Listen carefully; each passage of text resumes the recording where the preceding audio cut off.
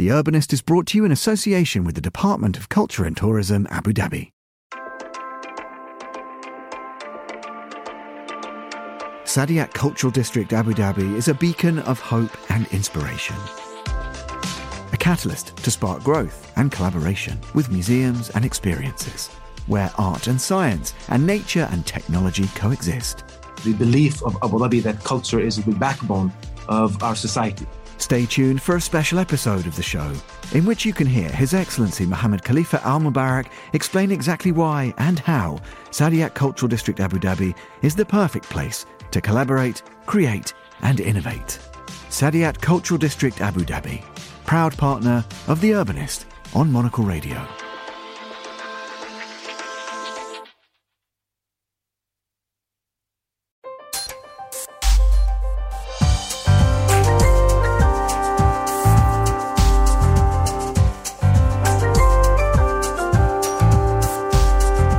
Hello and welcome to The Urbanist, Monocle 24's programme all about the built environment and how to make our cities better places to live in. Standing in for Andrew Tuck today, I am Markus Hippi. Coming up. There's some irony in the fact that we've been talking about global warming for 60 years, but we're not talking about heat. And it is silent and invisible, and we need to better understand it. How hot is too hot in our cities? While average temperatures rise around the globe as a result of climate change, our urban areas and the heat islands that they create are often those that suffer the most. But they also could be the areas that are most well equipped to deal with the issue. So how can a metropolis measure and mitigate the effects of a sweltering summer heat wave? Today we assess the challenges ahead and come up with some countermeasures for the city as the mercury continues to climb. That is all ahead right here on The Urbanist with me, Markus Hippi. This summer in the Northern Hemisphere saw record-breaking heat waves from Asia to North America to Europe. The much-discussed urban heat island effect also means that temperatures within the city limits tend to climb even higher than those in their surrounding suburbs. Situations in the Southern Hemisphere aren't immune to these extreme heat events either, often experiencing the effects even worse. The stark picture has left many cities facing a growing challenge. How can they keep their citizens happy, healthy and productive when temperatures soar? The social and economic effects of extreme heat is a topic that has recently been addressed in a report from the Atlantic Council's Ash Rock Resilience Centre. Hot Cities, Chilled Economies looks at the effects heat is having on 12 cities around the world in order to paint a picture of our potentially harrowing road ahead. Earlier this week, this show's regular host Andrew Tuck was joined down the line by Kathy Boffman-McLeod, the director of the Atlantic Council's Ash Rock Resilience Centre, to discuss some of the key findings. Andrew began by asking what they were looking to achieve when they set out to write this report. We are looking at helping the world better understand the costs of heat. And there's some irony in the fact that we've been talking about global warming for 60 years, but we're not talking about heat. And it is silent and invisible, and it needs a deeper understanding where we don't have the data that we need. People are not aware of how impactful it is. It's killing more people than any other climate-driven hazard. And we need to better understand it. And the people least responsible for causing global warming are at the end of the spear on the impacts of it. People working at bottom rungs of the economic ladder. And we also acknowledge the city as a place that is exacerbating heat with the built environment, with the urban heat island effect. And so we sought with this analysis to better understand the dynamics of the city combined with increasing heat and bulging populations as families are running into cities looking for economic opportunities when climate change is impacting rural life and farming. It's urgent and we just don't understand it enough. And so we wanted to dive into 12 cities in different settings in the global north and the global south to really understand it, raise the awareness, and then identify solutions to help protect people from this growing deadly threat. Just a first thing to get clear in people's minds, because we may imagine that as the temperature rises, everybody feels the heat in the same way. But your report points out a few things. One, where you sit according to wealth will impact you. Even your gender may impact how much the heat affects you. Could you just explain for our listeners how not everybody experiences heat in the same way? Heat does not impact people equally, and women and girls are disproportionately impacted. And close to 80% of the people displaced by climate change are women, and 70% of the 1.3 billion people living in poverty are women. And so we know that women are exposed in lots of the outdoor labor markets. There are construction workers in India and bead makers, and women are responsible for getting water, and women are 14 times more likely to die in a disaster. And that's a lot about what they wear or being responsible for the livestock or for the family or for protecting the food. There are lots of factors, but heat absolutely does not affect people equally. Now, you looked, as you said, at cities both in the global north and south, and a range running from a big established metropolis like London in the global north to Dhaka, for example, a developing city with a huge amount, as you've hinted, of informal settlement. But were there some unifying elements that you came up with as you looked at the challenges for cities? The unifying observation is that people least responsible for climate change are bearing the brunt of it, and that heat is costing workers everywhere something. And if these 12 cities are representative, and we think that they are, of other cities across the world, we know that heat is costing trillions. We don't yet have the quantification on that number, but we are showing last summer that worker productivity losses in the United States were $100 billion in 2020. And that grows to $500 billion in 2050. And 18% of that loss is disproportionately borne to Black and Hispanic workers in the South. As we look at these challenges, you do throw up some possibilities of things that we can do. Obviously, the big thing to do is to get a grip with climate change. But when we look at the things that individual cities can do, what kinds of solutions did you come up with? Well, one of the biggest solutions and most cost-effective solutions are nature-based solutions. So urban forests and green spaces and water features. Also, cooler surfaces, lighter colored surfaces are cost-effective. Green roofs, cool roofs and surfaces. Policies that change what we wear when we work. There are policies that are tax incentives for investing in these types of cooling practices. And so all sorts of solutions exist. There's a lot of evidence base on what we can do. And the opportunities are immense. Part of the challenge is the awareness. We're still getting people and getting their minds around the fact that this is so deadly. You still have people thinking that this hot day is a great day to go to the beach. And a lot of the imagery around heat is about the beach. And so when you think about what does heat look like, we often see images of people at the beach, and it's conflicting. Is it dangerous, or are we going out to the beach? And so we've got to get over the hump of thinking that hot weather is always great. In some places it's welcome, but in many places and many times it's quite deadly. It's fascinating, your report. I think it's a wake-up call for people who are in civic government, because you realise that you can't just kind of swat this aside and think, hey, there's some sunny days, people work a little bit less. You really do document the economic impact on cities, but also that for people running the infrastructure in these cities, whether it's rail, buses, there's again another deficit that comes with heat. Could you explain to us a little bit about that? This study looks at the loss from worker productivity from heat. And that means the worker themselves loses money and their contribution to the economy of what they make or the service they provide. And so this is just one aspect of heat's impact. And when you think about infrastructure like airplanes, they can't fly at 120 degrees Fahrenheit or 48 degrees Celsius. Your iPhone or your smartphone shuts down at 95 degrees or 35 degrees Celsius. And the rail lines are melting. I mean, we saw lots of that last summer and the summer before. And so this doesn't capture any of that. And it also doesn't capture the cost of healthcare. And so we know that this is having massive economic impacts. And we're just beginning to scrape the surface of what these costs are, both to humans and to the economy.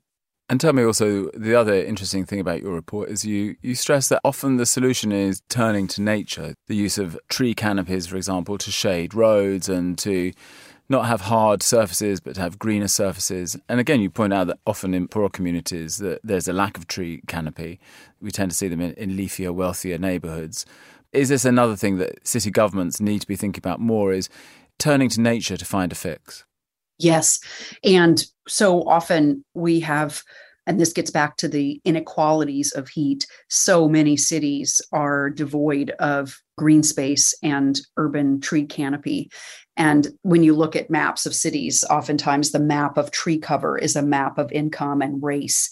And so nature is, as I said, cost effective, but also can be a way to address inequality and invest in parts of cities and neighborhoods and communities that have been underserved, and you can cool it, you can clean the air, you can reduce asthma, that reduces trips to the emergency room, you can clean the water this way, you can reduce utility bills, all sorts of benefits that come from using nature. And then there are also some economic strategies where in Freetown, the tree town, Mayor Aki Sawyer has a program where people are paid to take care of a specific tree, and they have an app where they report on how the tree is doing.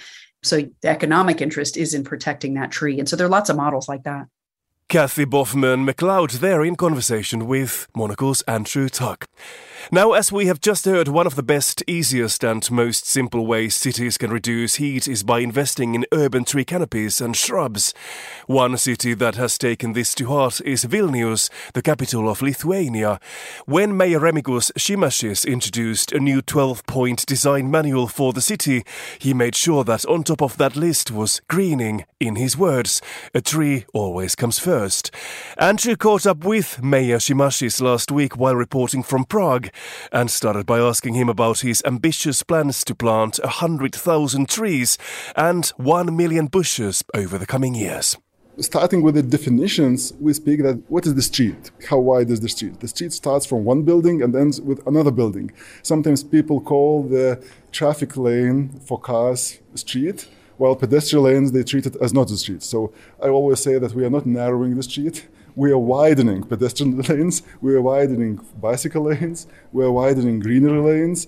We are very often introducing parking lanes alongside the streets because it's good for business, it's good for pedestrian security, and it's good for more cozy streets, so it's not like fighting the cars. And then we are narrowing 2 wide lanes for cars. Because it's post-Soviet standard, we have to narrow them to be more safe and more cozy. And speaking about the tree, it's a very tricky issue. Where did we put this tree in the first place? Because actually this standard is, I'm a mayor for 7.5 years.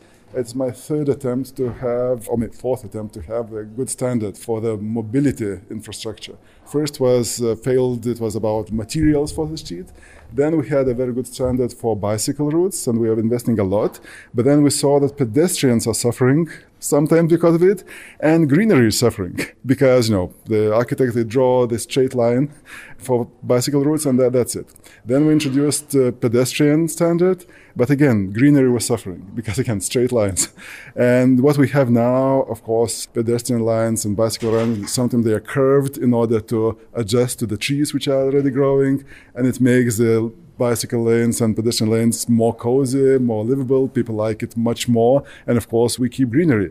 It's an attempt to change the mindset of architects, because very often they try to clean the field and then to start creating something new. Or when they start creating the new street, they typically even do not put on their kind of programs where the trees or shrubs are already planted. They just start from scratch. Now we require to take into account existing greenery first and then to adjust to it. And it works. It works perfectly, I must say. One of the other things suggested by lots of cities and by Frans Timmermans, who is here from the EU, saying, look, we need a city revolution where, buildings, they all have some kind of solar panel, for example, attached to them, that they're all generating energy. Is that a realistic dream for a place like Vilnius? I do think that it's very important to invest into renewable energy and in solar panels. I think it's a crucial, important thing, but it will not solve all the problems, of course, because it is very clear that, if for cooling, it works perfectly because, the sun shines, it generates energy and you need to cool. That's okay. For heating, it's vice versa. I mean, you need heating, especially in our latitudes during winter where we have less sun and then the nights are longer. The production from solar panels is very low. And also the consumption cycles during the day also doesn't meet solar production because typically during the evening the wind doesn't blow so extensively, so no wind energy, no solar energy, but the consumption is very high. So I do think that it's also very important to invest in other methods like in adjusting an electricity supply and demand. And in this case, like slow charging for electric mobiles, I think it's a so much underestimated balancing mechanism that it's even difficult to imagine how underestimated it is. Because, from solar panels, if everything will be covered by solar panels, we will have energy during the daytime of sunny days. So what to do? To invest in huge and very expensive batteries, what the European Commission is also doing. Okay, we may do it, but it's also so expensive and it costs so much also to the nature that I don't think that it solves all the problems. So I think all these smart solutions of adjusting and having the different basket for all energy needs, I think this is the solution. This is the way to go. Remigijus Šimašis there speaking to Monocle's Andrew Tuck last week in Prague.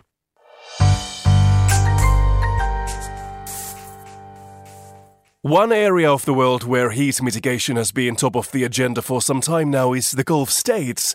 Cities in the region are consistently some of the hottest on the planet, and some projections paint a picture of almost uninhabitable environments by the second half of the century due to temperature. So it makes sense that the region is also producing some important innovations when it comes to combating sweltering heat. One company hoping to bring more attention to the issue of heat in cities is UAE-based FortiGuard. They use a variety of data already available in cities to produce detailed heat maps, allowing city makers and city goers a chance to make more informed decisions. FortiGuard's founder Jay Sadiq joined Andrew earlier this week, and Andrew began by asking Jay to explain a little bit about the mission behind FortiGuard. FortiGuard is on a mission to cool cities. We believe what gets measured gets improved, and the best solutions come from the understanding of data. We're a data company, and we call ourselves outdoor temperature experts using local or different global data sources so we can provide our clients and consumers with hyper-accurate temperature data, whether that is delivered as a heat map or data that can be integrated with different softwares or delivered into different means that urban planners or landscape architects can understand.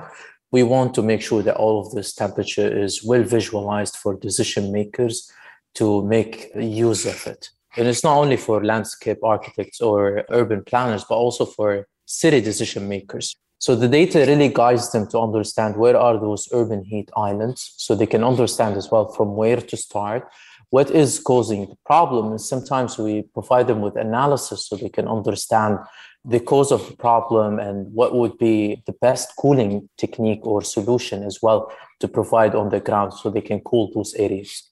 You produce a heat map, and the client has it, whether, as you say, a civic government or a developer. They can see that the road that runs through their community, the open spaces are hot, and they're much hotter than, say, under a canopy of a tree or under the shadow of a building. What do they then do with that information? For example, you sit in a very warm part of the world. When somebody says, okay, I can see that the tarmac is 80 degrees, what do they then do with that information? Granular temperature data is very highly associated with demand at city level to prevent weather emergencies and also to correlate it with what's happening when it comes to the consumption of energy. Today, temperatures are rising up due to climate change, and then they probably need enough data to understand the utility distribution and how things are happening. Most of our energy goes into cooling buildings. So data is going to help a lot in predicting and visualizing the future of building those infrastructure in place. For small cities where you have small scale projects, let's say between 1 to 4 kilometers square, or sometimes a little bit more. This data can help the urban planner of those cities and the decision makers. One, understand from where to start. Second, put a budget for cooling techniques that we can suggest for them to deploy on the ground. They probably need technicalities that has data guided solutions for their engineering consultants and landscape architects to design for and baseline across the implementation of those solutions. So we provide them with that.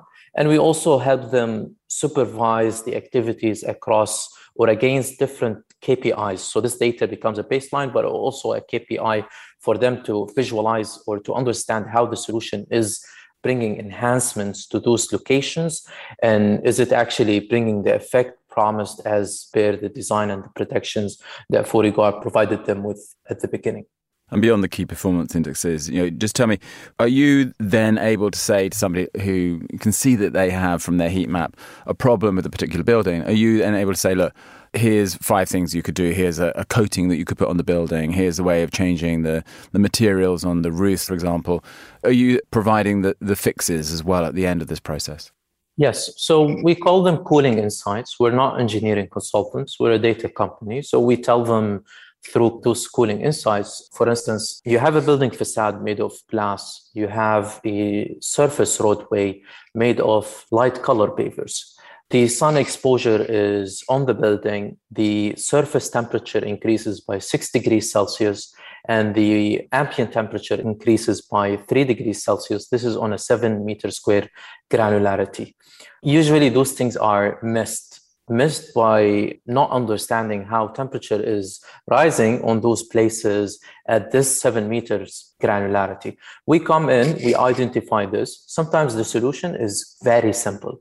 We might ask the client to extend the shade that is already in place so it can cover the sun exposure going into the building facade, one, or change the pavers color from a light color to a dark color, and this would actually solve the problem, or probably change the building facade. So sometimes those solutions are very simple, but the decision maker, the landscape architect, or the engineering consultant, they really can't, visualize the problem or understand what would be a potential solution unless they have this data. So the cooling techniques could be a lot of different things. We sometimes introduce to clients evaporation and water-based techniques. We sometimes take them through urban green techniques. I mean, everyone knows that we should plant more trees, but what trees to plant, how to plant them, where to plant them intelligently, what water system to use in terms of irrigation systems and so on and so forth, when to use the irrigation systems in terms of time and so on and so forth.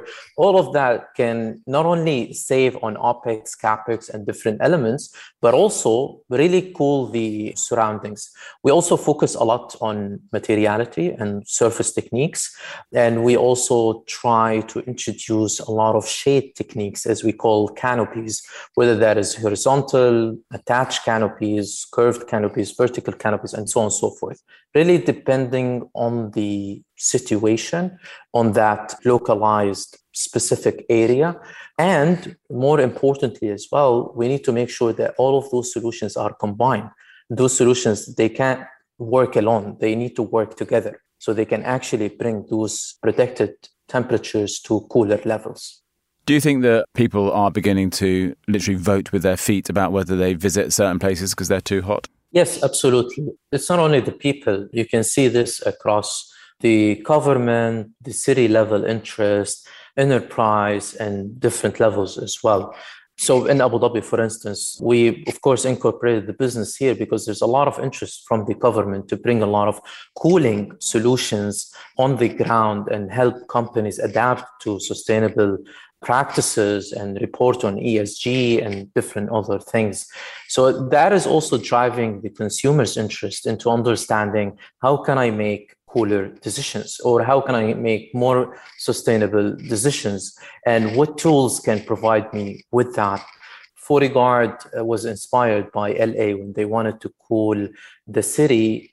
painting roads in wine. And I've always wanted to call Abu Dhabi city as well. And when we started to talk to the leadership here, communicating what solutions we want to bring into the ground, they were really fascinating. They helped us commercialize what we had as an idea back then to become a solution that goes across a lot of different entities. But they also helped us communicate with the consumers, understanding what would be the demand and how this data could help them make better decisions. And that's why ForeGuard decided that we're not only building a solution in Abu Dhabi to Abu Dhabi in the UAE, but also building it for the globe. Jay Sadiq, founder of ForeGuard, speaking there with Andrew Tuck. And just before we go, we have heard so far about how extreme heat poses a huge risk for our cities. But what about bringing heat to those areas that are more experienced with combating the cold? As the winter approaches, more and more cities are trying to find solutions to how to heat up their homes and buildings. And one urban area with an innovative approach in the works is Helsinki. This Nordic capital doesn't rely on gas for household heating, so it is important to find alternative sources of warmth as it works towards a carbon-neutral goal by 2035. This is where Helen, the municipality's energy provider, comes in. They are working on a new €400 million project that wants to harness heat from seawater in the Baltic and bring it to homes around Helsinki. Timo Aaltonen is the Senior Vice President of Energy Platform and Production Solutions at Helen, and he tells us more.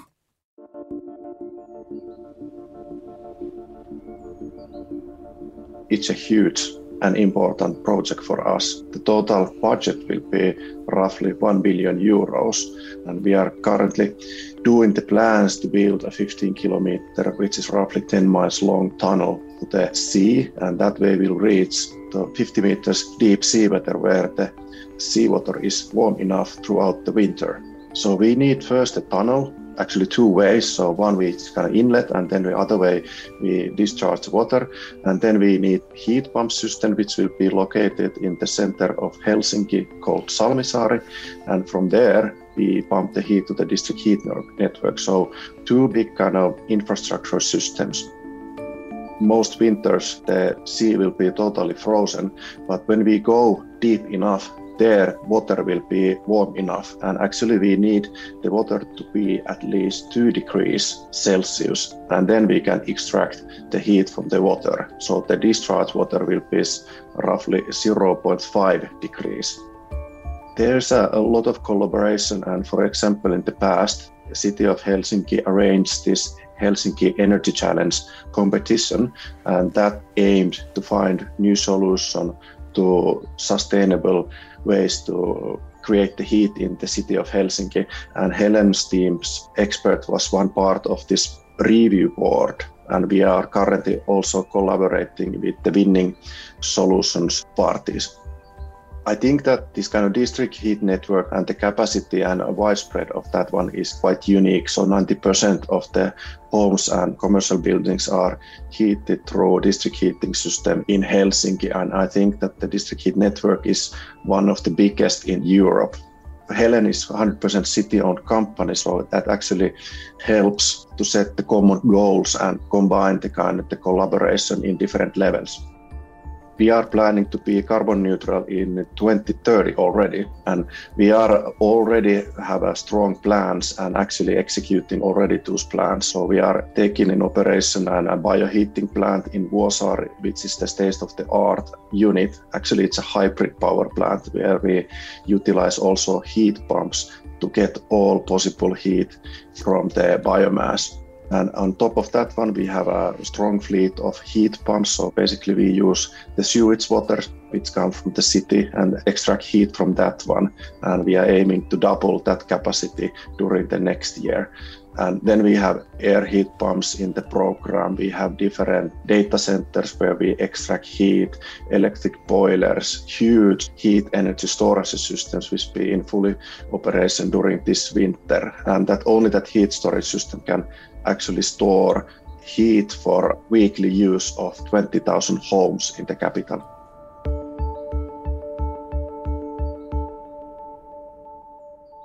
Timo Aaltonen, Senior Vice President of Energy Platform and Production Solutions at Helen there. And that's all for this week's episode of The Urbanist. Today's episode was produced by Carlo Torrebello and David Stevens, and David also edited the show.